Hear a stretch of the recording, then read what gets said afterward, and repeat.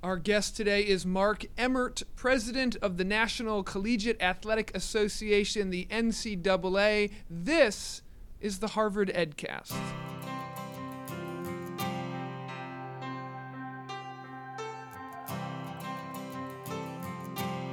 Being a president for you is nothing new, right? You come from a unique position of being a college president and transitioning over to the president of the NCAA. How was that as a role change? Well, pretty dramatic. I loved my life on campus. I'm every parent's nightmare. I went to college at 18 and never left for 40 years, and so I was on campus as a student or a graduate student or a professor or a university leader, and finally got to be the head of a couple of great universities. And so my life was very much caught up in all the tradition of American higher education. When I took this position, it first of all was a bit of a shock to go to a building that didn't have students and professors in it for the first time in all those years. But I've enjoyed it immensely, and part of that is because I now know the leverage and impact that you can have on education policy and changing the lives of sometimes 500,000 students by putting in things that improve the lives of our student athletes. Yeah, I think, our listeners probably know a little bit about, college sports and the sort of broad stroke ideas, but the specifics of what the NCAA does on a sort of day-to-day basis, a little bit about that policy and a little bit about what you've done in your time there since I think you started in 2010. I did, yeah, 7 years now. Well, there's a lot of misperception of what the NCAA is or isn't, and people throw around the term the NCAA does this, the NCAA does that, and I encourage them to just simply substitute for the NCAA. The universities of America decided this. The universities of America decided that. And the reason for that is that the NCAA is an organizational structure within which universities and colleges that are members, 1,100 of them, make their decisions together. So all the rules, all the policies, all the practices that go on, those are decisions that are made by the schools themselves through this representative system. Think more about the United Nations, if you will, than the NFL. And then we run 90 national championships, and so we're responsible for putting on all those events. And then, of course, we're responsible for, because the members' schools ask us to enforce those rules where need be. So the other piece that people miss about it is they miss the size and scale of it. There's now 1,100 schools that are members of the NCAA. There's nearly 19,000 different teams. 55,000 students participate in our championships, and there's about 475,000 students that play in NCAA games every year. So it's a very big, far-flung enterprise that is governed by a representative model of university presidents and athletic directors and faculty members and the students themselves. So as part of that sort of brand awareness, and there's some sort of misunderstanding around it, you're obviously probably getting a lot of questions as it relates to anything related to anything college athletic scandal. They apply that to NCAA. Is that wrong to do that, or where should those questions be directed? Around sneaker deals, around recruiting violations, things like that? Yeah, no, they absolutely should be directed toward the NCAA, as long as people know that the NCAA is, in fact, this collective decision-making body of the schools. So if you see a school that gets in trouble and there's a penalty passed out to it that says the NCAA just did something to a school, just recognize that was a body, a committee called the Committee on Infractions. It's made up of people that represent a cross-section of the country, not just of higher ed. It's not any one person sitting in a room making a decision. It's quite different than that. On the other hand, the NCAA, my job in the national office, is to provide leadership on the key issues that reform and improve on the experiences for those 475 student athletes. I spend the majority of my time trying to keep people focused on the great opportunities that college sports provide students, and in particular, three things about that. And that's, first of all, that this is, in fact, about sport connected to athletics. We're in the human development business, not the talent development business. And this is about young men and women getting their educations and launching their lives. And that's exactly what 98% of them do. Second thing is about keeping people focused on the health and well-being of students that play these games.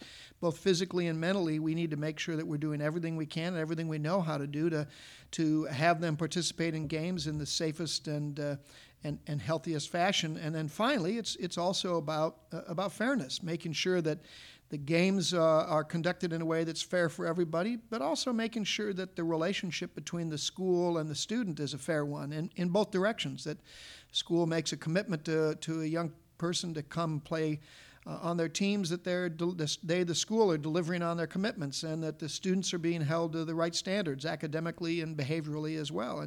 And so that's what the association and I try to stay focused on, is making sure it's about academic opportunity, making sure it's about their health and well-being, and making sure it's about fairness. And I know health has been a huge part of your time there at the NCAA.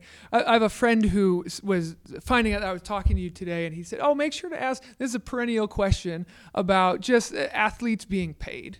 At the high level where certain college and college basketball, college football, the schools make so much money. All sorts of people are making sneaker deals and whatnot, but the athletes as amateurs don't get paid. Where do you usually find yourself answering that question and/or affecting policy when these big questions do come up, as they do each year? Yeah, it's a question that's been asked actually for the 110 years the NCAA has been around, and is what's amateurism and why is that so important, and why don't you just go ahead and pay athletes? And the reality is it's an important philosophical question that always needs to be addressed, and people need to think about holistically, because it's thrown out there as the catch-all solution to every problem in sports in general.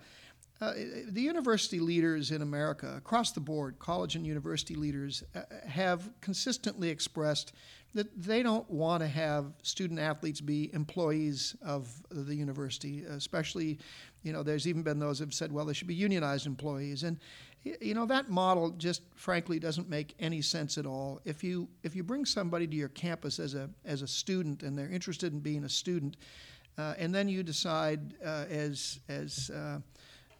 some people have suggested, you just throw that model away, and now you just go hire somebody for $100,000 or what, pick a number. Those are two completely different models. If somebody's going to be an employee that's a football player, why in the world would you want him to be a student? Calculus gets in the way of playing football. The NFL doesn't have anybody take calculus classes. If you're hiring them for $100,000, why in the world would you hire an 18-year-old? Why wouldn't you hire a 24-year-old or somebody that just got cut from the NFL or something? Why, if this is about hiring a football player? When the football player turns 26 or 28 or even 30, why would you say they have to leave the campus? Indeed, under employment law, you probably couldn't, because it'd be age discrimination, et cetera, et cetera. I mean, it's a completely fundamentally different notion that a university is going to hire an employee to play football or basketball for them versus a young man or a young woman coming to a campus to play a game as part of that school, and the university then is providing them with everything they could possibly need to advance their academic success, something that is obviously enormously valuable. And here at Harvard, you don't offer scholarships for athletes, but across the country now, it's $2.7 billion worth of financial aid that's provided directly to student athletes at schools across the board. So it's a huge part of students getting an education. Nobody in higher education leadership positions has advocated that they be converted to employees. I and everyone else is deeply committed to making sure that they get everything they could possibly need financially that's tethered to their educational experience. Yeah, I think it's interesting that a lot of people associate the NCAA with their time on college campus, their time as a student, but the NCAA really does have this commitment after they're done. A little bit about how you kind of convene this student-athlete population even after they graduate. Yeah, well, first of all, there's many schools, the vast majority of Division I schools that continue their relationship with the student athletes even if they don't finish their degree. It's very common now, and there's been maybe 10, 15,000 that have done this in the past handful of years. Students coming back after their eligibility is done, coming back and finishing their degrees, and the schools honoring their scholarship commitments, even ones that have gone off to play professional sport, even though that's 1 or 2%, schools still say, yeah, but come back and finish up your degree. We want you to be a graduate. The other thing is that we have a number of ways that we reach out to student athletes to help them professionally with their careers. We have a program called Life After the Game that reaches out to students and connects them and helps them start their professional careers.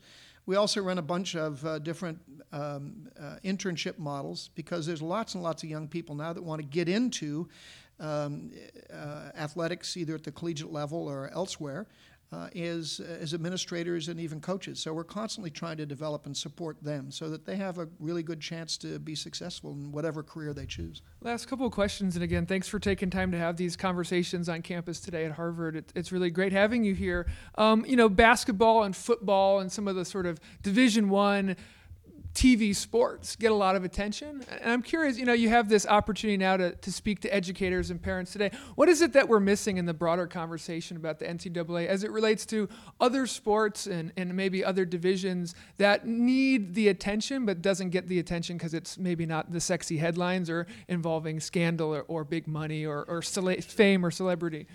Well, first of all, most people know college sports by what they see on television during the Saturdays of football season in the fall or March Madness during the basketball tournament. And if that's what you're watching, those football teams and those handful of college teams, that constitutes about 3% of the total participation in NCAA sports. So that means you're missing 97% of what goes on, or virtually all of it. You're right. It's those high-profile sports that people are most attentive to for obvious reasons. They're fun, they're exciting, they're dynamic. But the so-called Olympic sports, Divisions 2 and 3, as well as Division 1, a lot of athletic events that don't ever get televised are every bit as competitive and every bit as compelling for people to watch and participate in. And those student athletes are having the experience of their lives. But whether it's at that very high level in football or basketball or anywhere else across the sports spectrum, the student athletes are gaining things by participation in sport that they simply can't get in any other venue. I was meeting this afternoon with a group of athletes here at Harvard and chatting with them about their experience as a student and an athlete here and what they've learned and haven't learned, and they all were talking about their ability to be resilient, their ability to handle all kinds of time pressures, their abilities to be competitors, their ability to be great teammates, and all of those things that they have picked up not just from classroom experience, but from playing games. It's a classroom that's very, very unique, the playing field. You can learn things there more readily than you can in any other venue. And that's what we want all of our NCAA students to take away from this. And I think leadership development is really at the key there. I know people who, they don't really care what you studied and they don't care where you went to school, but if you played or were a captain of a Division 1, 2, or 3 athletic team, you are a leader and you've learned how to be a teammate. And I think that's really critical too. Last question. This is the sort of fun grab back. You've been president for now 7 years. Was there one moment as president of the NCAA where you were most excited as a fan to be at an event, as a fan to see something? And this could be Division III fencing, this could be obviously CBS March Madness. Well, I am a big fan of lots and lots of sports. I love our men's basketball tournament, of course, and we've had some incredible moments there. I love women's volleyball. I think it's one of the most exciting, dynamic games out there now. And softball is fun. It's become so exciting. Our baseball championships are great. I think if I had to pick one moment, it was the Villanova, North Carolina basketball game where North Carolina hits this spectacular shot to seemingly win a game, only to lose 3 seconds later on an even more extraordinary shot. You had within 30 seconds moment of time the agony and the ecstasy of sport all bundle up right there, and it was just one of those magical sporting events. And I can guarantee you that if Michael Jordan is listening to this podcast, that was not his favorite moment. It wasn't. I walked out of the building with him. He was a hurting unit. Poor guy.